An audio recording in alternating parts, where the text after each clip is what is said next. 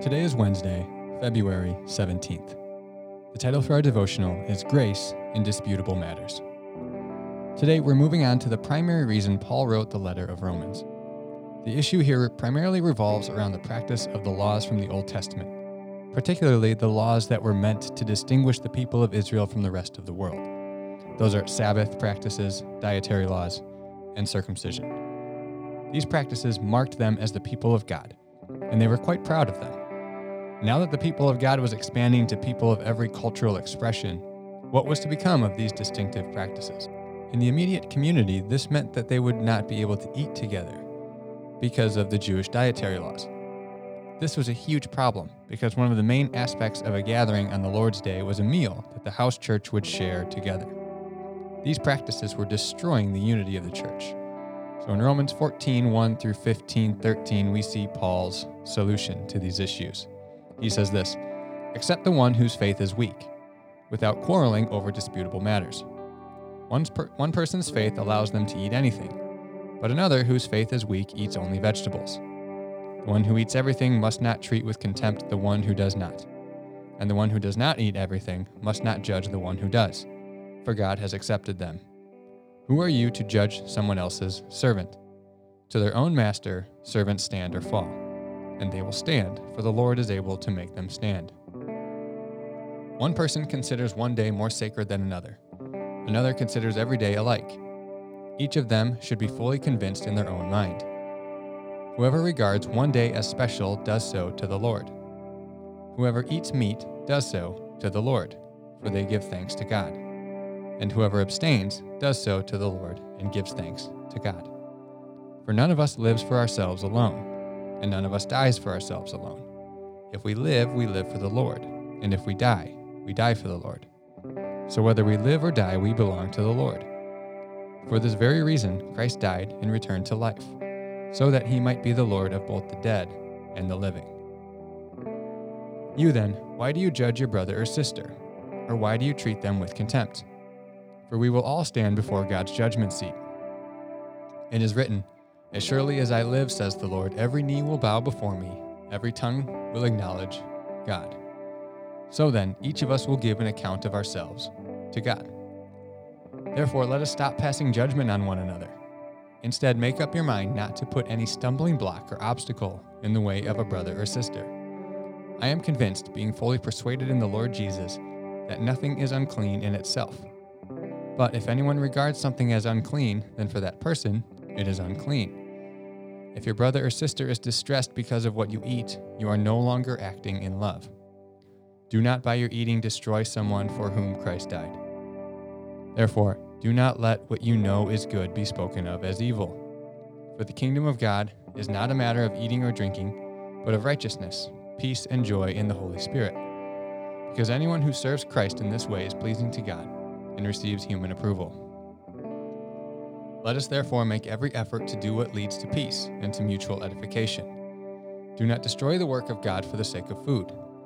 All food is clean, but it is wrong for a person to eat anything that causes someone else to stumble. It is better not to eat meat or drink wine or to do anything else that will cause your brother or sister to fall. So whatever you believe about these things, keep between yourself and God.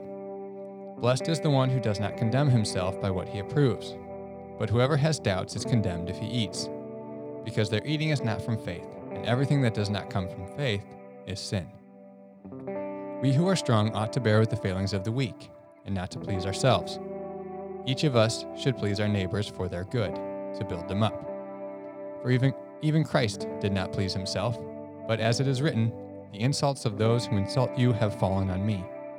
For everything that was written in the past was written to teach us, so that through the endurance taught in the Scripture and the encouragement they provide, we might have hope.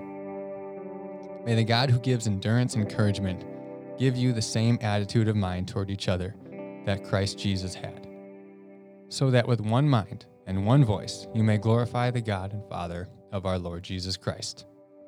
Accept one another then, just as Christ accepted you, in order to bring praise to God. For I tell you that Christ has become a servant of the Jews on behalf of God's truth, so that the promises made to the patriarchs might be confirmed, and moreover that the Gentiles might glorify God for his mercy. As it is written, Therefore I will praise you among the Gentiles.